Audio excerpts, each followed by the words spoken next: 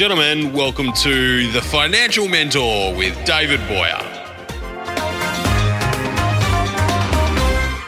I'm your host, David Boyar, and it's so good to be back for our second episode. Thanks to those who tuned in last week and shared with your mates online. We really love doing the show, and I've got an even bigger jam-packed one this episode. We're going to talk about Australian billionaire Anthony Pratt, the massive documentary out on Netflix, Fyre, about the biggest party that never happened, about how to hire when you grow, about changes at Ticketek. We've also got an interview from one of Australia's most exciting neobanks up. I sit down with Dom, their CEO, for an episode of The Pitch, and our Futurist in residence, Keran from the Futurist project, and I sit down to have a chat about is tech failed? Have we passed peak tech? Is tech just everywhere? What's next for tech? Stay tuned. Here we go for a great show.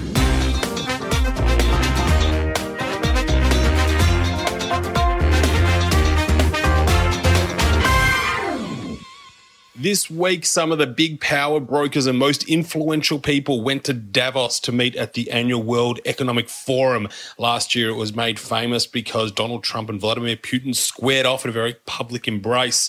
But this year, those two elites weren't there. It was, however, filled with some of the big power brokers.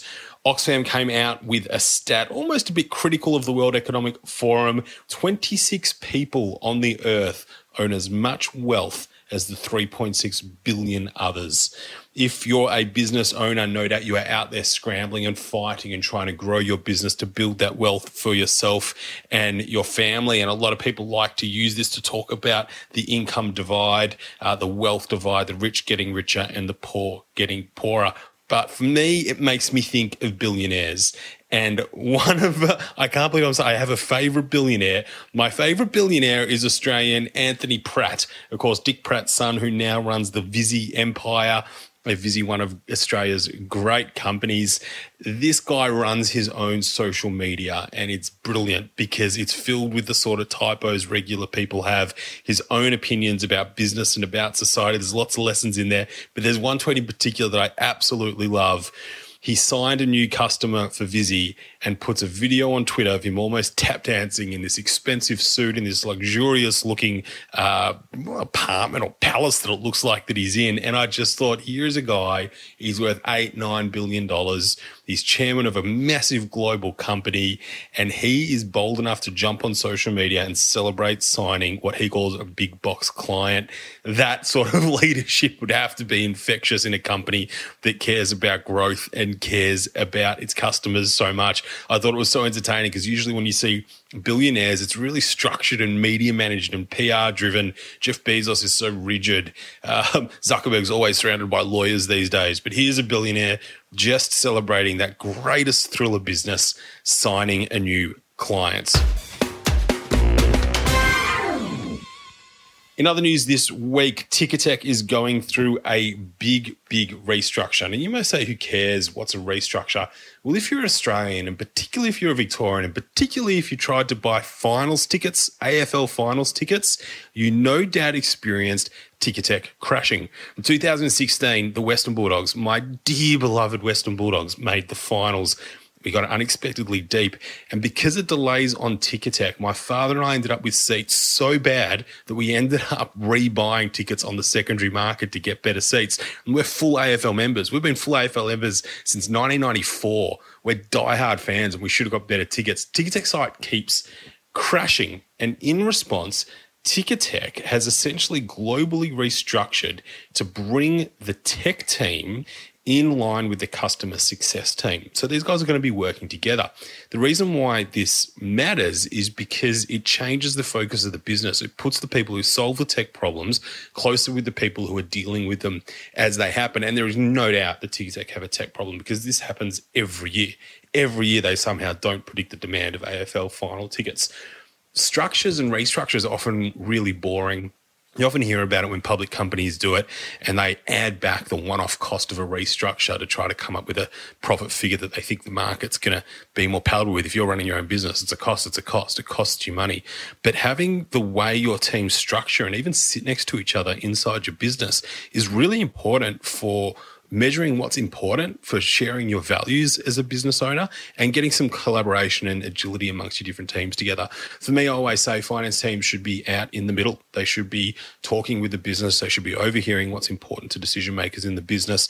And that way they can help come up with financial information that helps other people in the business make better decisions. I don't think that financial people should be put in a corner. Nobody puts finance in a corner. But I think the ticket one's really exciting because there's so much noise and attention when their tech fails, but when they're actually doing something internally to manage it and deal with it, well, that doesn't get as much headlines because it's not as sexy, but this is the stuff that makes a great business or just a mediocre business. You would have to be living under a rock if you did not hear about the Fyre documentaries on Hulu and Netflix over the last couple of weeks. Fyre was a party billed to be the party of all parties. It had influencer marketing to the nth degree. The show, one of the documentaries on Netflix says that they paid one of the Kardashians, $250,000 for one Instagram tweet, feed, post. $250,000. That is remarkable. I watched the Fyre documentary with my wife and we had these jaw-dropping moments, and I was trying to think the last time I had these jaw-dropping moments on a show that's largely about a failed business. And I remember when it was. It was in the Enron movie, The Smartest Guys in the Room, where they have on tape two traders talking about deliberately creating a brownout in America so they can jack up electricity prices to meet their budgets. And your jaw drops because you think, how do they think this is okay? The Fyre documentary is riddled with an entrepreneur who wanted to build something truly great, had a bold vision, a grand vision, had a silver tongue, could talk his way through investors and try to create this absolutely monstrous party. They spent a fortune on marketing and sales. It sold out, it oversold. And they didn't budget a single cent for actually delivering what they said they were going to do. It turns out to be an absolute debacle, and there are so many lessons from it. In response to Fyre, the concept of influencer marketing really changed. You sort of have to declare, in most instances, it's heavily recommended that if you have a paid post on social media and you are an influencer, that you need to declare that you've been paid to talk about it. But I started thinking about this and I thought, well, influencer marketing isn't new. If you're a B2B salesperson or if you're a B2B business, you're selling to other businesses, we rely on influencer marketing all the time because most B2B business deals are done through referrals. Hey, I know someone, you should talk to them. I had a great experience here. Go check them out. Word of mouth marketing is the cheapest and most sustainable way to grow a business. It also means you usually have a good business because people wouldn't be talking about you and recommending if you weren't good. There's lots of examples where you would also use influencer marketing even on your average business's website. Most businesses have customer stories and customer success stories to try to create the illusion that you, a prospective customer, should shop with them, should buy with them, most importantly, should trust them. Now, I must admit, over at sequelcfo.com, we don't have our customer stories up there yet. We're working on it. We've got some great ones out there, but we haven't got it yet. So you kind of know that I need to do it, but just in running the business, I found it really hard to find the time to go and interview our customers and write great copy and tell the story really, really well. But influencer marketing in the B2B space is as old as it can be, and we don't necessarily pay for it because it's all about trust and integrity.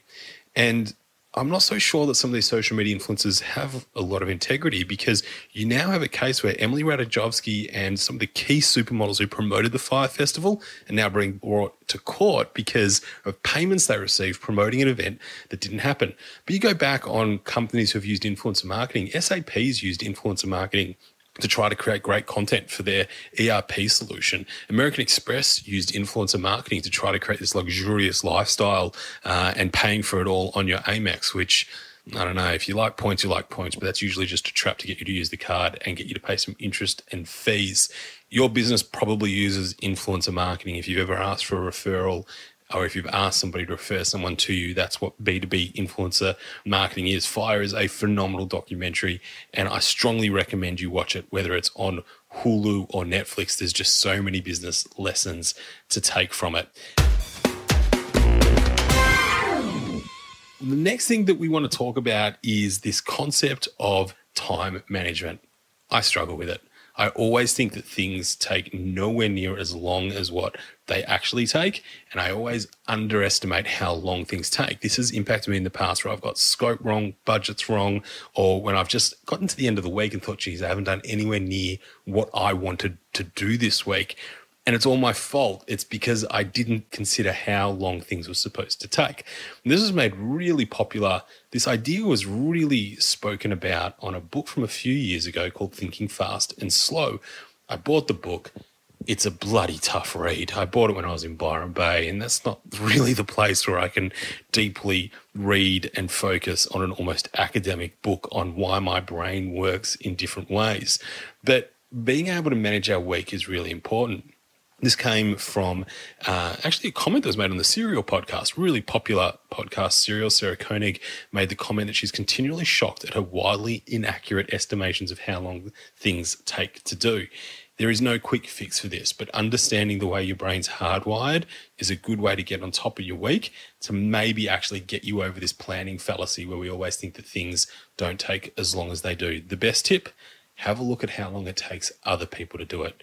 Because even though we like to think we're better than everybody else, we're not. And I think that's a great way to benchmark yourself against other items that are out there. Next up this week is a question that we get asked a lot from our clients. And I saw an article about it over on Smart Company about how to improve your hiring process. When you're growing, hiring is critical. You have to find and attract the right people, but also you need to manage it so that it works really efficiently and quickly. And so I wanted to share this awesome product that we know and we've used called Vervo. Vervo allows you to question and engage sort of really multi-choice type processes for people to apply for a job that you do. And it almost kicks people out by the fact that they don't pass the tests that you put in their way. Now, it's very easy to say, well, a lot of this stuff's out there. There's always a lot of tests, acumen tests and these sort of stuff, that sort of stuff that's out there. Vervo is a Melbourne-based startup. They work out of a co-working space. That isn't how I knew about it. But essentially what they say they do is they use AI-powered skill testing to hire the best people. And it's the skill testing part of this that we think is absolutely brilliant, particularly if the job that you're hiring for is a technical job. Check it out at vervo.com. That's it for the wrap this week.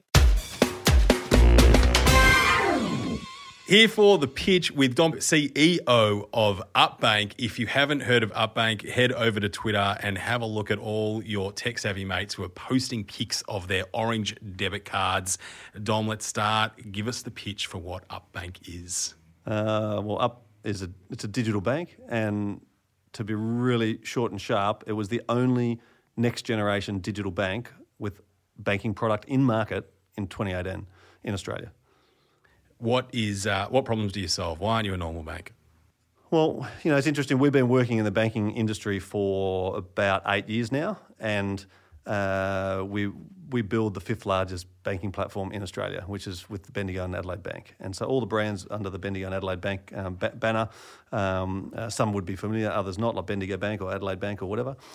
So we have a lot of experience in the banking space, and we have partnered with Bendigo in order to, officially we call it a collaboration, in order to bring Up to market. And Bendigo provide the licensed financial product, and we are an independent software company here in South Melbourne. So we build technology. And I guess from a customer's perspective, they don't really care that much about that sort of stuff. The industry care, you and I care, but what the customer cares about is this better than my current banking experience? That's it. I've jumped online. I haven't signed up yet. I tried to, but I was on my computer and it said it was going to send something to my phone and it didn't work. I think I got distracted, so it's probably my fault. I go online and I can have a look at what Up is. It is brilliant user experience. Your sign-up process, I had a bit of trouble. I think it was my fault. It happens in seconds. It literally takes seconds to open an account. How have you gone through the process? And your products are pretty simple as well. It's a savings account. It's a savings experience because you, in real time, tell customers what they're spending money on and where it's going. How did you research what your ideal clients wanted from their banking experience? Because my Westpac app does most of what I need. I don't like paying international fees. And I put my thumbprint on the back and it works. How did you go through that process? Yeah, look, I think banking is a solved problem. So people don't know that they want something new or better or different until they see it, feel it and touch it. So the sign-up experience, as you mentioned, is something we put a lot of energy and effort into. So you can sign up for an account. We say in less than 3 minutes. We have a video of one of our guys here doing it in 1 minute and 25 seconds or whatever. But you can do it real quick. Is the point? It's mobile only, so that's why when you would have been on a website, if you're on a website, it'll refer you to the App Store or to the Google Play Store.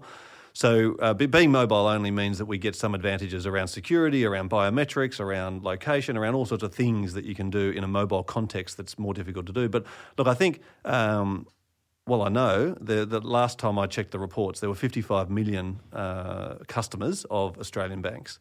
And that's more than the population, which means that if you look at just the 18 million adults in Australia, the average adult has 3 bank accounts approximately. So 85% of those bank accounts sit with the big 4 banks. So it's a solved problem. It's also, in Australia, the apps are awesome. Like the big banks have done a great job at building digital channels and building great apps and all the rest of it. So I think the bar is very high. So basically, to answer your question, what we did is we had a look at the market and we had our own frustrations. We also, as I said, build the Bendigo and Adelaide Bank platform, and the Bendigo Bank platform has 800,000 monthly active users or more. And so for us, we know what customers are complaining about, and we've been building this tech for a long time. So the technology is one piece, and then what the customers want from product is another really interesting piece. You just threw in like no international transfer fees, no international payment fees. For travelling and for younger people, that's really, really important. And it's just another fee that you can find other ways to make that revenue. You don't have to hit people every single time they want to do some banking. There's also a very macro level. I'm looking around your office here. You do not have the costs of a big bank. You literally need less revenue to make more money. True, but we also look at how we can. I guess that's the pitch of any new or any neobank that comes along. Says that we can do it cheaper, faster, more efficiently, more effectively, and better for customers. That's kind of a given. That's your sort of basic platform. But actually, what we've been able to do and what we continue to fight for is to build a bank that is self-funded and profitable. And that's very different than what you'll see in most of the banks overseas and the locals who raise hundreds of millions in venture capital, who then want to do a public listing or want to find rapid growth so they can then convert those customers. Whatever. We're about growing, obviously rapidly and very fast growing, but we're also about making sure that all those engagements affect the balance sheet. We've got to be profitable. Yeah. And one of our key tenets is to hit that profitability for each customer. Let's talk about the growth. How fast has it been? It's been quite extraordinary. Over the Christmas break, it sort of dawned on the rest of the world how fast we're growing. But we launched in October, and you can imagine in those first few weeks we had a few hundred people, a few thousand people, whatever, just sort of tickering along. But over the Christmas break, we started adding sort of around about 500 or so people a day, and then the first week of January we're between sort of 500 and 1,000. We've had a few days now of over 1,000 customers a day signing up. It would be would be one of the fastest growing banks, if not the fastest growing bank in Australia. And you can see on the App Store, we did some tweets about we hit number 5 on the App Store. The only 2 banks in front of us were CommBank and ANZ. So it's very fast. To get that fast growth, business has been running for 7, 8 years. So we've been around for working in the banking space for about 8 years. Yeah. What has been some of the really big challenges? Because it's not all the glitz and glam of rapid customer sign up over couple of months. Well, so because of the collaboration with Bendigo, Up in its form actually went to production in 2017. So back in October 2017, we went to production with Up, and then we tested it with 1,500 users for an entire year. Yeah. So it's not an overnight success. It might be from the public's perception, but we've been working on this for years. And a year of operating in production and testing everything and rolling out new features and We're at the point now where we had a target to release 5 customer deployments or software updates a day, which is very fast compared to any company, Google, Facebook, whatever, let alone a bank. And in November, as the latest numbers I had, I'm sure it's still around this level, but in November we exceeded 10 customer deployments a day. We only launched in October, but we had a year's or 18 months worth of momentum sort of behind us. So I think what you'll see is in the first half of this year, a bunch of other competitors coming in the market and Up really releasing a whole bunch of new functionality and features and capability beyond where we are now with just spending and saving. Savings is a big part of the product, and when I went on and had a look through the website, savings to me looked like much more of an experience than a bank account that attracts fees, which is what I get from Westpac at the moment. I'm keen for your thoughts on where you see savings and spending in the market. Big report came out, credit card spending was down, Afterpay spending is through the roof effectively, and we got all these headlines that millennials are shunning credit cards. What are your thoughts on this, and what do you see in your customer base? Well, I think maybe to reel it back a bit, I mean, millennials are shunning cards like plastic. So it doesn't matter whether it's debit or credit or whatever it is, or loyalty or whatever it is. Millennials are interested in digital technology. That's the first point. The second point is, generally speaking, the subscription economy or the app economy or whatever you want to call it nowadays is, Gen Y and sort of beyond are not really that interested in paying fees, but they are happy to subscribe to things they want, and that really comes down to customer choice. So what we see is that someone's prepared to pay for a Netflix subscription and the price goes up, they're happy to keep it, but they won't want to pay, and they'll be quite grumpy about paying a monthly fee for a bank account. Like, it doesn't logically make sense, but it's all in the customer choice. If you're forced to pay a fee, you fight against it. If you choose to pay a fee, you're happy to pay more. So I think you can be profitable and you can have models that work in that way. And what Afterpay have sort of proven, I guess, and not just them, but ZipPay and OpenPay and all the pays, what they've been able to demonstrate is that if you can offer a no fee, no interest and no fee product to consumers, you'll achieve rapid growth. You then still need to be profitable, and they make profit in the back end from merchants. So I think we will actually see card use, and particularly credit card use, declining significantly. It's just the current view, and we're seeing it happening now. But what we'll see is that behaviour of using other people's money shifting to, say, digital, which is what we're seeing with, say, Afterpay.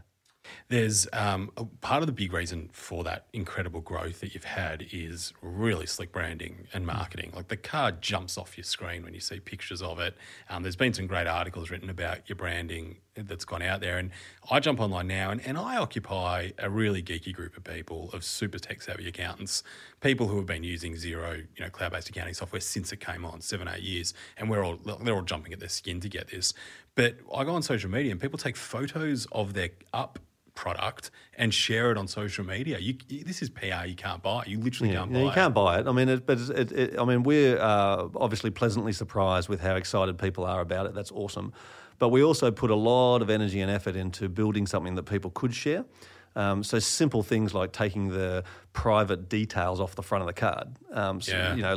What you'll see with some of the sort of, let's say, more famous example globally, whether it's from Bank Simple or others, is that they put a ribbon over the front of the thing, or people put their thumb over it, or whatever, to try and hide the details. So I think a lot of thought went into it, and I would just say it worked. Like, people, and it's great. And the other thing is, we iterate on physical things. In this case, a welcome pack and a credit card, or a debit card in this case, and a sticker pack and things like that. We iterate those things in the same way that we iterate software. So we try something, we do a small run, maybe 10,000 or whatever, and then we see how that resonates with the customer. And if customers love it, then obviously we look to tweak and improve it. But if there's something they don't like, then we'll change it. And so, you said the colours, right? The colours jump off the page, sure, but we have a really strong and broad colour palette. So we're using pinks and yellows and oranges and all sorts of different colours now, whereas when we first started, we really just had kind of the salmony orange and a sort of bluey black. And now over time, we've kept those colours, but we've also added a whole sort of palette, and I think that's made a big difference. We've spoken about types of customers that you have. We've spoken about a bit of customer acquisition, how you found out what they wanted. There's a few neobanks coming to Australia. That's all very exciting because everything new and shiny is exciting. Are you all going after the same market, though? I think in general, the answer is sort of yes. When you pull it apart and dig into it, it's basically the big four have 85% market share. So, and if you look at the mid-tier, the big mid-tiers like your Macquarie's or your ING or your Bendigos or whatever, they're all going to lose market share to new players because where is it going to? It's not new customers. It's eating out of the same pie. As I said before, banking solved. Everyone in Australia has 3 bank accounts. So what we're trying to do is get people to try something new, experience what it's like to have this new tech or this new security or these new features or this new product or whatever. And then if they love it, that's great. Now, in terms of is everyone else doing the same? It seems like there's a lot of new players that want to do something similar, but I would suggest that each one of them has sort of picked out a niche that they're going after. And you can see when you look at the different players, what sort of target market they're going at. And I guess for us, we very, very clearly defined the consumer, the customer that we wanted to go after, and we haven't offered a broad offering. Although what we find is that we've got, I think our oldest customer is 85 years old, and our sort of younger customers are 16, and so there is still a broad group of people, but it's definitely skewed between sort of 18 and 25. Yeah. We spoke about products a little bit. Do you have any product developments in the pipeline? Any lending products coming? Yes, we have heaps in the pipeline. We're looking to publish a bit of a roadmap for people, because we get asked the same questions every day. Sorry. No. It's interesting. We want to know. Yeah, but the sort of questions we get asked are, what are you doing with Afterpay? And we've made a small announcement last year, but we are making. We're going to release that product to customers probably as early as next week. We get asked, what are you doing with home loans? What are you doing with credit cards? What are you doing with personal loans? What are you doing with overdrafts? What are you doing with investments? What are you doing with insurance? So there's a lot of that sort of comes at us. All of those things are on the radar, and they'll all be rolled out. There'll be bits and pieces rolled out in 2019, but they'll all be rolled out eventually. I'm looking out of your podcast room at a pretty trendy office. There's about, 30, 40 people in your team, roughly? Yep, 29. Oh, not bad. There we go. My spatial relations is increasing as I get older. I failed that on an IQ test when I was 18. That's why I became an accountant. How's your team structured, and how do decisions get made in a business that's about to go through tremendous growth? Yeah, so it's a tricky one. Like when we originally, we've been, as I said, working with Bendigo for a long, long time, and we work on projects that have hundreds of people. We also worked with some of the big banks, the big four banks, and so on. And so typically a project would have hundreds of people on it. Our goal with Up was to, for OSHA, in this office here, for us not to grow beyond 30 people in order to bring a new bank to market.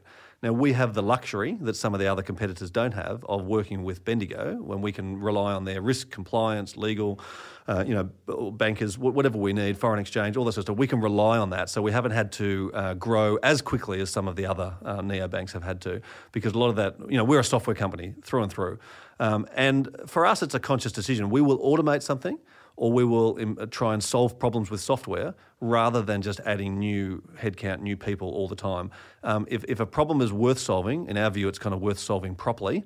And really, automation and software can do that at scale much better than if we added 5 extra people. Dom, thanks very much for coming on the show. No worries at all. Happy to be here. Right, keep in touch.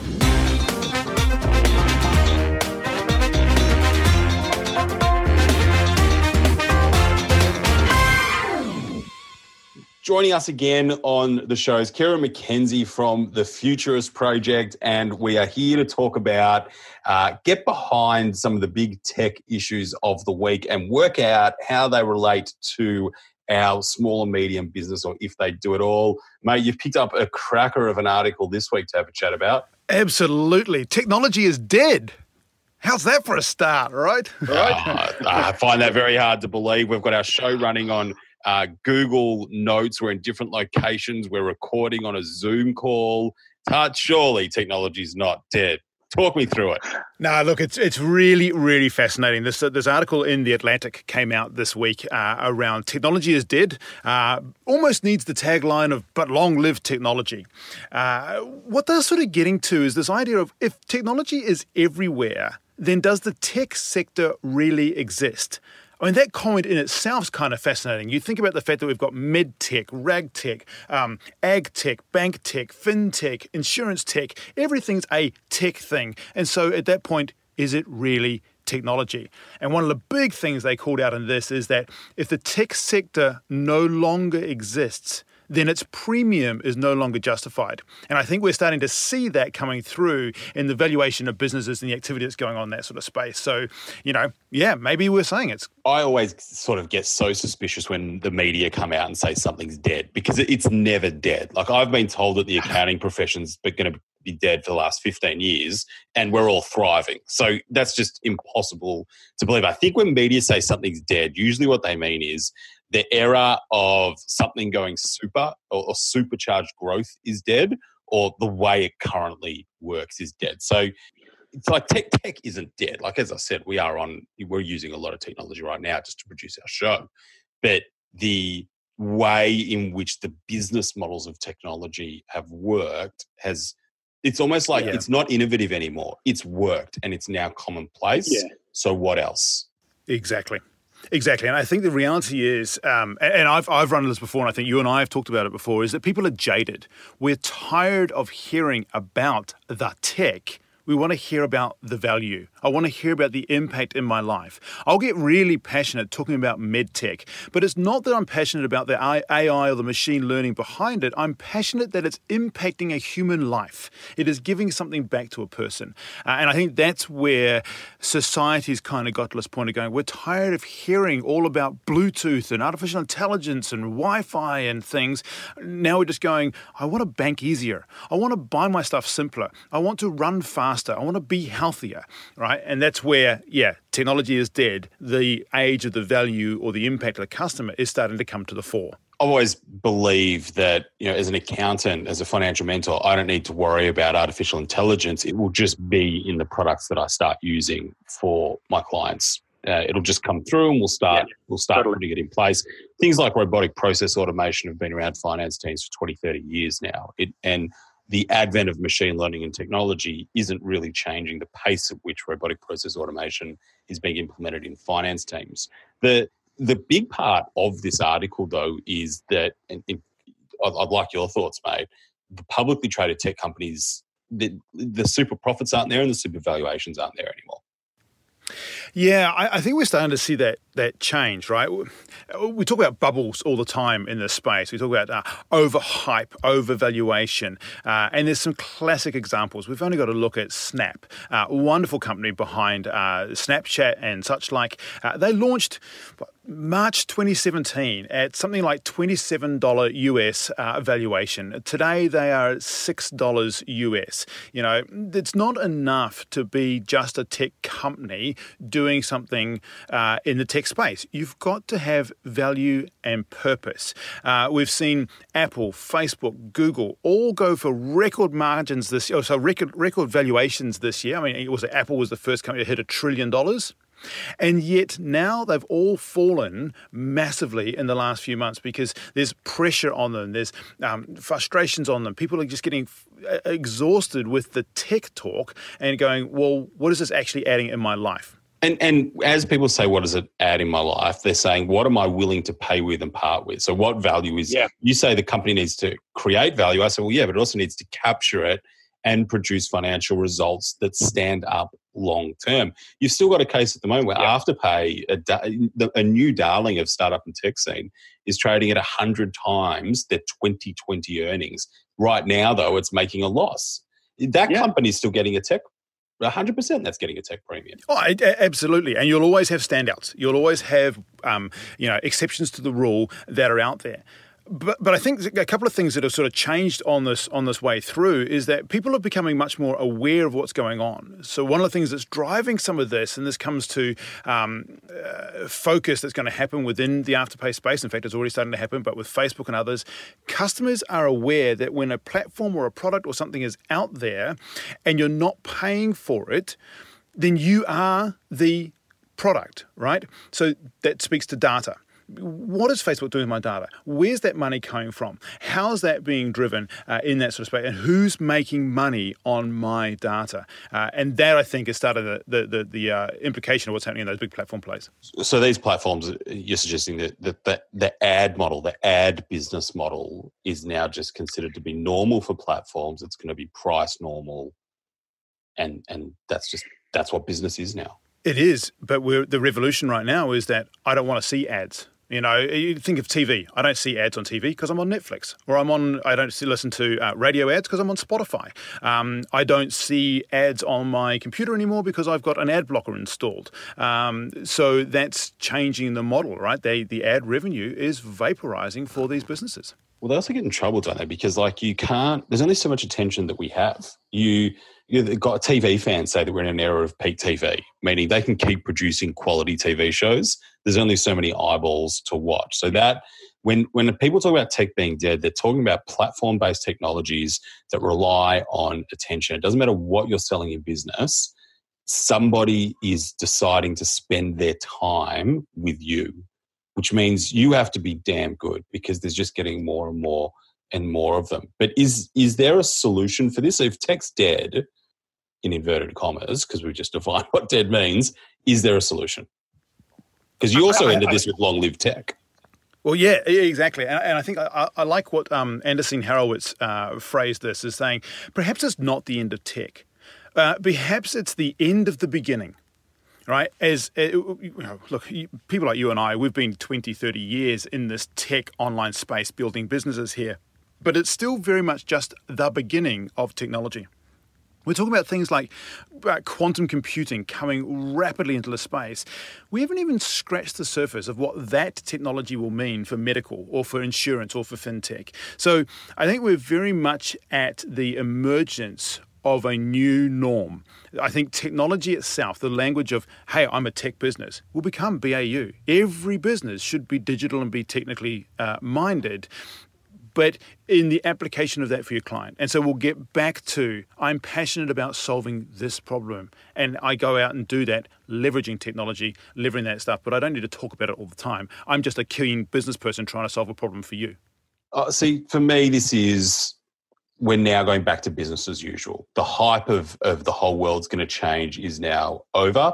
It's not going to become like Arnold Schwarzenegger in Total Recall all of a sudden. We're not suddenly living on Mars straight away. You'll have a few entrepreneurs who are trying to change that. This is just business as usual for me. So you've got the article, and check out our show notes to get a copy of the article. It talks about Nike acquiring a health tech company or collaborating with an insurance company, even owning an insurance company, because a health insurance company, because its job is to just help you run. This is what conglomerates do. I mean, in the old world, this is just what industrials and financial stocks did. They would buy and acquire companies that they could then cross-sell and cross-market to the same customer base. And it's been, it's almost been parodied in 30 Rock, where with Alec Baldwin, who his job as an NBC executive is just to push more GE product through the NBC audience as he can. Yeah. It's the same business playbook. It's just maybe a bit more customer centric now, because you can identify customers in a more nuanced way than you used to be able to. Absolutely. And there are so many different ways now of reaching that customer, engaging with that customer, and understanding what that customer is feeling at a point in time. Of course, we're gathering data from them, we're gathering feedback from them, we're knowing where they are, we're tracking them. And so you can really build at scale that customized, personalized feeling for that customer, leveraging all this sort of technology. So I think you're right there. We're going to see this change in some ways, but I think it's just the reality of going back to business as normal. It's going back to just being really there and caring for your customers. So I think the lesson for business owners out there is really simple. It's customers love what you do and what you provide them with. Yep. What else can you give them? I think the other part is don't get distracted. Understand what your customers are. Focus in on it. And constantly, when you're exploring new technology or new tools or new gadgets or gizmos, constantly ask, just like you would about a chair or a car, is this adding value to my business? Is this really helping my customer? Or is it a distraction? You and I were talking earlier. Sometimes these things are nice to know because you just need to be across them. Other times they're great to know because they're going to make a tangible impact in your business. Keran, thanks for coming on the show, mate. How can listeners get in touch with you? Well, they can find me on Twitter. That's at Keran M, Keranm. No I's or Y's or anything else in there. Or thefuturistproject.com. Brilliant, mate. We'll chat soon. We will indeed. Cheers, mate.